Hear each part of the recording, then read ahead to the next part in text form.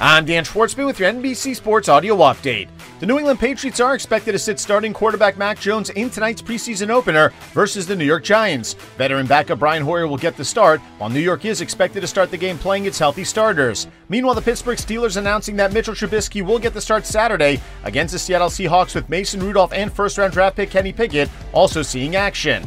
After 8 seasons, jack-of-all-trades New England Patriots running back James White has announced his retirement after having undergone hip surgery. The 4th-round pick out of Wisconsin back in 2014 holds 3 Super Bowl records for most receptions, most points scored, and most touchdowns. White also holds the Patriots record for receptions and yards in a season by a running back, with 87 catches and 751 yards, while being voted the team's All-Dynasty and 2010's All-Decade team.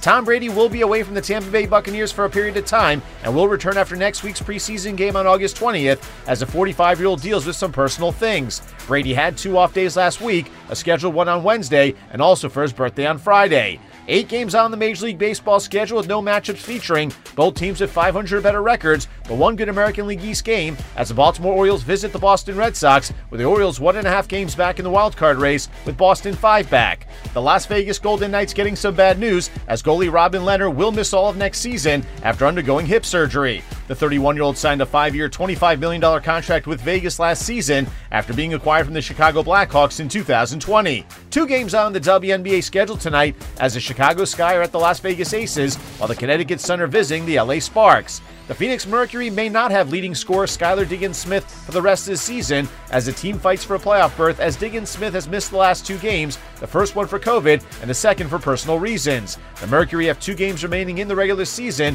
and are battling 4 other teams for the final 2 playoff spots. The FedEx St. Jude Championship is underway in Memphis, Tennessee, the first of 3 FedEx Cup playoff tournaments, culminating in the points winner receiving $15 million. The winner of the tournament picks up 2,000 FedEx Cup points heading into the second event, the BMW Championship in Wilmington, Delaware, with a final tournament being the Tour Championship in Atlanta, Georgia at the end of August. With your NBC Sports Audio Update, I'm Dan Schwartzman.